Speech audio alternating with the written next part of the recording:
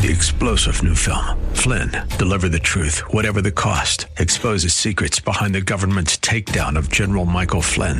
Flynn knew what the intel world had been up to. He ordered the first audit of the use of contractors. This set off alarm bells. He told the truth. He was the most dangerous person for Donald Trump to hire. They had to get rid of Flynn. Flynn, deliver the truth, whatever the cost. Available now. Watch it today. Go to salemnow.com. salemnow.com. The Holy Spirit is a divine person with an indwelling presence that demonstrates an unmistakable power. He's a person. He's not Jesus Jr. He's not a shadow of the real thing. No, he's a divine person. Welcome to The Barnabas Effect with Paul Purvis, Senior Pastor of Mission Hill Church, a multicultural, multi-generational, multiplying church focused on shining the light and love of Jesus like a city on a hill. You're invited to visit any of the 3 locations in Temple Terrace and Tampa. For information and locations, visit missionhill.org. That's missionhill.org. Now, with today's message, here's Pastor Paul Purvis. About this fellow named Bill. He seemed to know everybody, and everybody knew Bill. He was telling one of his friends about the people he knew, and they said, "You can't really know everybody." And he says, "Well, yeah, I kind of do." And he said, "Well, for example, do you know Tom Cruise?" And he says, "Well, as a matter of fact." And so he said, "Prove it." So they jumped on a plane, they flew to Hollywood, he knocked on the door of the alleged house of Tom Cruise. Tom Cruise comes to the door and says, "Hey, Bill, what's up? Come on in." His friend drops his jaw and goes in, and when they're leaving, he said, "Well, that was impressive, but I don't imagine you know the President of the United States." He said, "Well, as a matter of fact, I do." He said, "Prove it." They hopped on a plane, they flew to D.C., they went to the White House, said, "Tell President Trump Bill's here." A few minutes later, President Trump, POTUS, came walking out. He said, "Well, hey, Bill, why don't you and your friend come on in for some coffee?" His friend was in shock. But as they left, he said, "Well, that's impressive, but there's no way you know the Pope." He said, "Just wait and see." They got on a plane. They flew to Rome. When they got to Rome, it was time for the Mass, and there were people everywhere. And Bill turned to his friend. He said, "I don't think we can both get to the Pope, but I know this. The guards will recognize me. They'll let me through." His friend said, "Yeah, right." So he said, "I'll be back in a minute." So he said, "We'll wave to you from the balcony when the Pope comes out." Whatever. So Bill leaves. He goes to the crowd. He goes to the guard. Sure enough, a few minutes later, he and the Pope walk out on the balcony. They're waving to the thousands upon thousands of people. When Bill gets back to his friends, he finds the paramedics are working on him. He says, "What in the world happened?" He said, "Everything was fine until you, when the Pope walked out on that balcony, and the guy next to me said, 'Who in the world is that with Bill?'" A lot of our life is about knowing and being known. And today, we're going to see in Scripture the importance of who you know, and who you're known by. We've been journeying through the book of Acts. The book of Acts is referred to as the Acts of the Holy Spirit. You may have called it the Acts of the Apostles, but if so, it's the Acts of the Apostles as empowered by the Holy Spirit of God. The key verse in the book of Acts is found in chapter 1 and verse 8. You're familiar with this. Let's read this aloud together. "But you will receive power when the Holy Spirit has come upon you, and you will be my witnesses in Jerusalem and in all Judea and Samaria and to the end of the earth." And that becomes the theme. That becomes the pattern for which we see everything that takes place in the book of Acts. In chapter 1, Jesus went up. The Holy Spirit came down. The apostles went out, and the church was born. And throughout the book of Acts, we see the church advancing with the gospel, the good news of Jesus Christ from Jerusalem outward throughout the world. We meet all kinds of people in the book of Acts. For example, we meet a guy named Stephen. And when we meet Stephen, we find out something about him. He is full of the Spirit of God. We meet a guy named Saul. Saul was a persecutor of Christians. He was a Jewish rabbi.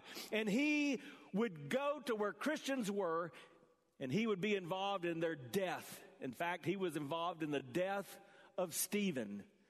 The book of Acts records that on a Damascus road, this guy named Saul from Tarsus meets Jesus Christ. He's converted. He becomes a follower of Jesus Christ. He becomes indwelt with the Spirit of God. We no longer call him Saul. We call him Paul. And he becomes the missionary whose journeys we follow throughout the book of Acts. He writes about a third of what we have as our New Testament. We've watched him through the first 18 chapters go on 2 different missionary journeys. He does whatever it takes to obey the commands and the commissions of his newfound Lord and Savior, Jesus Christ. And when I say those 3 words, I can't help but think about the mission of this church. So let's say that together again. I want to remind you of that today. We want to do, say it together, we want to do whatever it takes, wherever we are, to shine with the light and the love of Jesus like a city on a hill. I hope that that's your life. I hope that wherever you are, you really do have a whatever it takes mentality, so that people in your little corner of the world see that you follow Christ. Well, through Acts 18, I mentioned that Paul is taking 2 of his missionary journeys. He always begins in the Jewish synagogues, and he always goes and takes the gospel to the Greeks and the Gentiles after that. In Acts 19, we're going to find him on his 3rd missionary journey. But as we think about this chapter, I want to tell you, there's really only one point to this message. I did everything within me over the last week to think of 3 alliterated points, 3 points in a poem I could give you just to describe Acts 18, but I can't, because there's just one message. There's just one point. I'm going to give it to you over and over again. Here it is.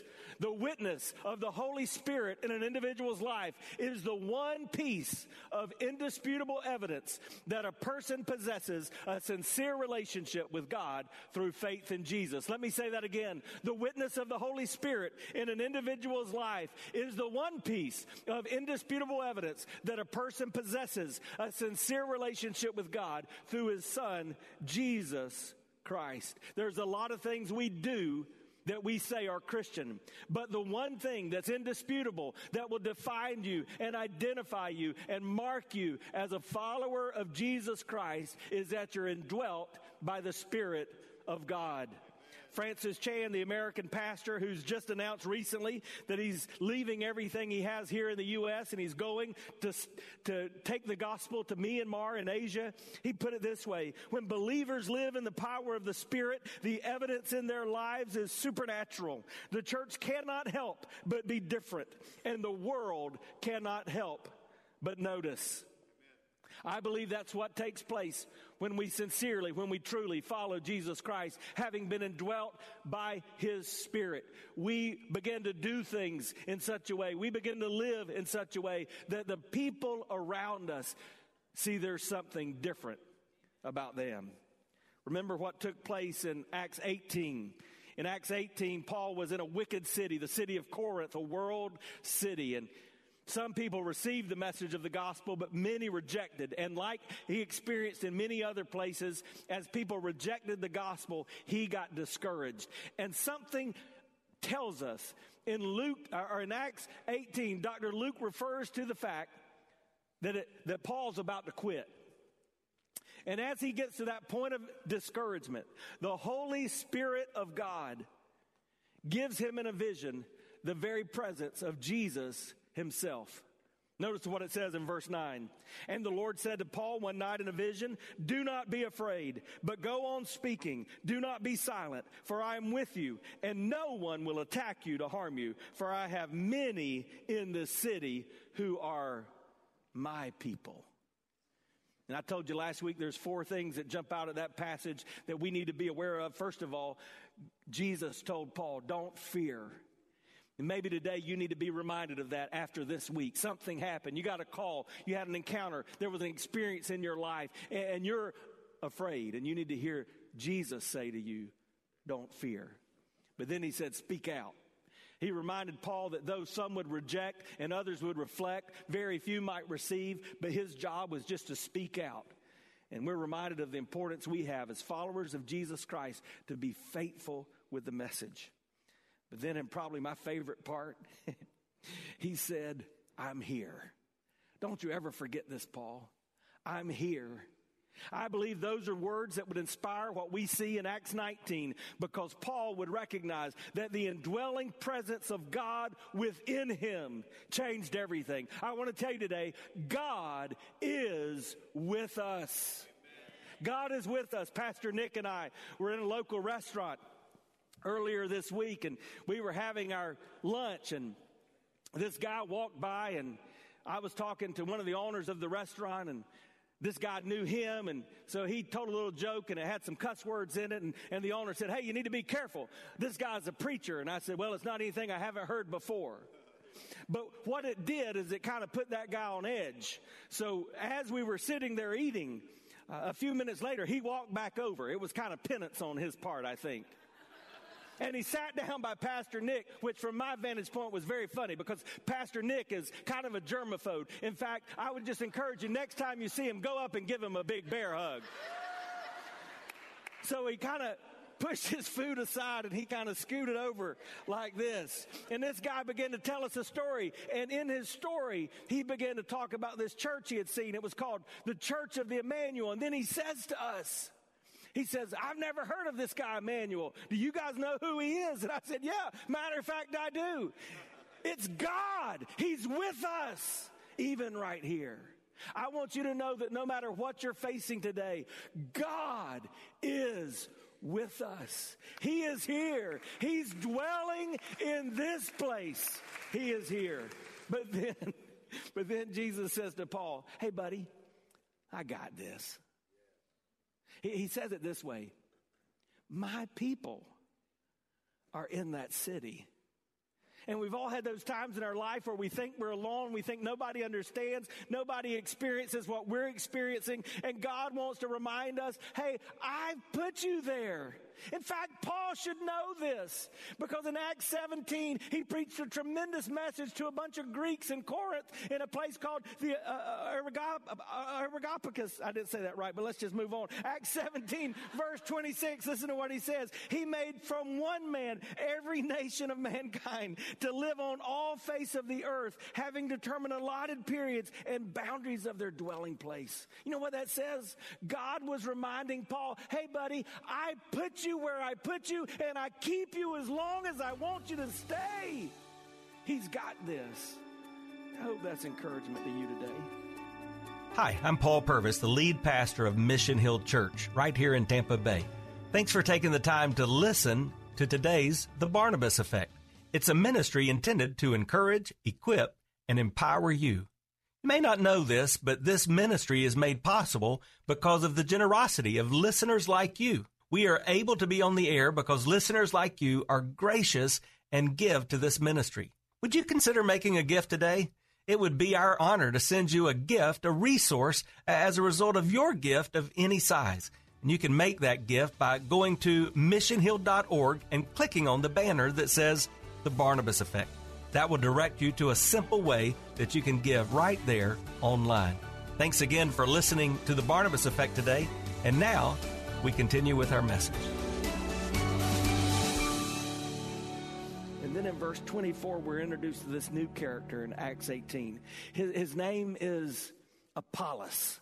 We would hear about him again and again throughout Scripture. And he seems like a great guy. He's an eloquent teacher. He is fervent. He's passionate in his teaching. But when Paul's friends, Aquila and Priscilla, find Apollos, they notice something. He's preaching about the ways of God, but he's not getting it right. And they figure out he's a good guy that knows a lot about God, and he's making wise choices. But he's just heard the preaching of John the Baptist. He didn't know about Jesus. He didn't know that Jesus ascended into heaven and left us the Holy Spirit whereby we can live our lives. So the Bible tells us in Acts 18 that Aquila and Priscilla, they begin to disciple this guy Apollos. He becomes a full-fledged follower of Jesus Christ. He's now completed in his faith, and he begins to be used mightily by God. But when that happens, he leaves the city where he was, a city called Ephesus, and he goes to Corinth. Now remember where Paul was. Paul was in Corinth, and he goes to Ephesus. So they swap places. And that's the context of Acts 19. Listen to the word of God. Acts chapter 19. beginning in verse 1. And it happened that while Apollos was at Corinth, Paul passed through the inland country and came to Ephesus. And there he found some disciples, and he said to them, "Did you receive the Holy Spirit when you believed?" Now, I want to stop there because some of you are reading this from the King James Version, and this is an example where I think the translation of Scripture makes a difference, because sometimes when words are put into the English language, that translation does not capture what the original text was trying to say. So, for example, if you're reading from the King James, one difference you'll notice, it says, "Did you receive the Holy Ghost?" And some of us grew up, and that's how we referred to the Holy Spirit. We thought of him as the Holy Ghost. And nothing wrong with that, except in our culture today, that seems a little weird, doesn't it? And I think that probably adds to the reason some of us grew up not really seeking to better understand who this is and what difference he makes in our lives.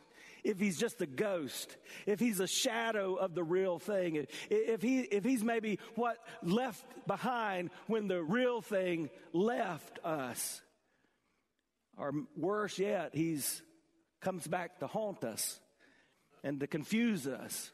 So I don't like that term, the Holy Ghost. I think the term Holy Spirit is better. But the other thing you'll notice is in the King James it says, "Did you receive the Holy Spirit since you believed?" And that changes the meaning of the original text, because if you can receive the Holy Spirit after you believe, what that's implying is that the indwelling presence of the Holy Spirit is something different than that which takes place at your conversion experience. And as you're going to see throughout Scripture, I believe that's not what the Scripture teaches. So they answer Paul and they say, "No, we've not even heard of this Holy Spirit." And so he says, "Well, what were you baptized into then?" Now, isn't this interesting? Because they may have been disciples of Apollos. Because this is what was going on with Apollos. He had been in Ephesus and he had been teaching good things, the ways of God. In fact, he had been teaching what John the Baptist had preached. You need to repent. You need to turn to God. But Paul says, so if you've not been baptized with Jesus, well, what is this? And they said, "We've been baptized into John's baptism." And Paul said, "John baptized with the baptism of repentance, telling people to believe in the one who would come after him." That's Jesus. On hearing this, they were baptized into the name of the Lord Jesus. And there we see the difference between the baptism of John and the baptism of Jesus, because John the Baptist got his name for a reason. He baptized a lot of people, but he baptized people looking forward to what was going to come. After Jesus, every baptism that takes place looks backwards. We're saying, hey, because of the death, the burial, and the resurrection of Jesus Christ, I too have been buried with Christ in baptism. I too have been raised to new life, and now I too can walk in the faith of the Lord Jesus Christ. It says, "And the Holy Spirit came upon them, and they began speaking in tongues and prophesying, and there were about 12 men of them in their all." Now, let me just say on the outset, I'm not going to talk a lot about this issue of the fact that they began speaking in tongues and prophesying today, because in our time, I want to focus on those things which are clearly continual evidences of the Spirit in every believer's life. And Scripture makes it clear that that's not something that takes place in every believer's life, because Paul would go on to say in that great chapter, 1 Corinthians chapter 13, not everyone is going to have the gift of tongues. Not everyone is going to speak in that way, but everybody who follows Christ is going to have love, right? That's the whole point of his message in 1 Corinthians 13. Well, let me give you a few things from these verses we read. First, I want you to see that there was a conversation that had to take place before the conversion of these men could take place.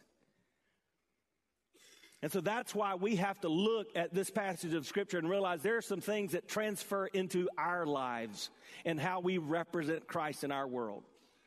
God has placed people around us that need to hear the truth of the gospel, but He's placed us around them so that there might be conversations about the gospel.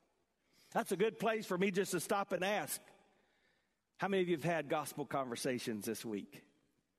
So when the guy came down and sat with us at the table and he began to tell his story and wondered about who in the world is this guy, Emmanuel, and we told him, a few minutes later, Pastor Nick just turned it and we had a simple gospel conversation. We began it like this. Pastor Nick said, hey, has church ever been a part of your story? Have the things of God ever been anything that interests you? He quickly shut us down. It wasn't a conversation he wanted to have right there, right then. But here's the fact. That was a gospel conversation. A gospel conversation doesn't have to be a gospel presentation. You don't have to make it all the way through the Roman road or however it is that you share your gospel. You don't have to go from the first word to the last word of a gospel tract. You just have to introduce that the gospel of Jesus Christ is the hope that you have, the reason for living, and the longing that you have for eternity. There was a lady at our Lake Carroll campus that went out of town a couple of weeks ago, and she got on the airplane, and she sat down by this other lady from Tampa, and they began to have a conversation. They talked about where they were going, and they were talking about all things life. And several days later, it was time for her to come home, so she went and she got back on the airplane, and lo and behold, that same lady was sitting in that same seat right next to her. And she said, time she sat down, she just got overwhelmed and convicted by the Holy Spirit. And she just turned to her and said, hey, this is not accidental. I got to get busy. I've got to tell you why I'm sitting here. And she began to have a gospel conversation. I would encourage you, look for opportunities in your life to communicate the truths of the gospel to the people you see. Why? Because according to Scripture, other people can tell whether or not you're living a life influenced by the Holy Spirit of God. So Paul comes upon these people. I don't know whether it was their faces. I don't know whether it was the fervency of their faith. I don't know what it was. But he could tell, hey, something's not right with these guys. They were good people. They had even repented of sinful choices. And I think there's a lot of people like that today. People who are professing of the Son of God, but they don't possess the Spirit of God because they've never truly begun a relationship with Jesus Christ.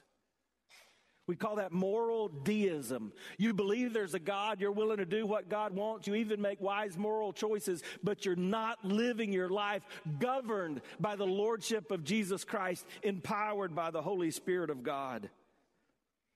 Like these men, you're ignorant when it comes to the person of the Holy Spirit. You've adjusted your behavior, but you've never truly begun a relationship with Christ. Someone put it this way. They said the average Christian is somewhere between Calvary and Pentecost. They've been to Calvary for pardon, but they've not been to Pentecost for power. Bethlehem means that God is with us. Calvary means God is for us, but Pentecost means that God is in us. And so as we look at this, what the Bible teaches is these men, these almost 12 men that the Apostle Paul comes in contact with in Ephesus, they could not have been saved. Why would I say that? Good men. They were teaching. They're even called disciples. But why would I say they're not saved? This is what the Bible says in Romans chapter 8 and verse 9. You, however, are not in the flesh, but you're in the Spirit. If in fact the Spirit of God dwells in you. Anyone who does not have the Spirit of Christ does not belong to him. Being filled with the Spirit of God is a necessity for the Christ follower. That's why the one point of this message is the truth that the witness of the Holy Spirit in an individual's life is the one piece of indisputable evidence that a person possesses a sincere relationship with God through faith in Jesus Christ. So who is this Holy Spirit? Who is this Holy Ghost? The Bible teaches the Holy Spirit is a very real person. God the Father, God the Son, God the Holy Spirit. Three persons in the Trinity. God in three distinct persons. The Holy Spirit is a divine person with an indwelling presence that demonstrates an unmistakable power. He's a person. He's not Jesus Jr. He's not a shadow of the real thing. He's not some ghost that comes to and fro like Casper. No, he's a divine person with an indwelling presence that demonstrates an unmistakable power. That's why the witness of the Holy Spirit in an individual's life is the one piece of indisputable evidence that a person possesses a sincere relationship with God through faith in Jesus Christ. You've been listening to The Barnabas Effect with Pastor Paul Purvis. The Barnabas Effect is here to provide listeners like you with biblical truth and spiritual encouragement. But it can't be done without your financial support. Go to missionhill.org and click on the Give tab. Your financial support helps us reach those seeking truth about God and themselves. Thank you for giving at missionhill.org. And join us weekdays at 9 a.m. for The Barnabas Effect with Pastor Paul Purvis on Faith Talk AM 570 and 910.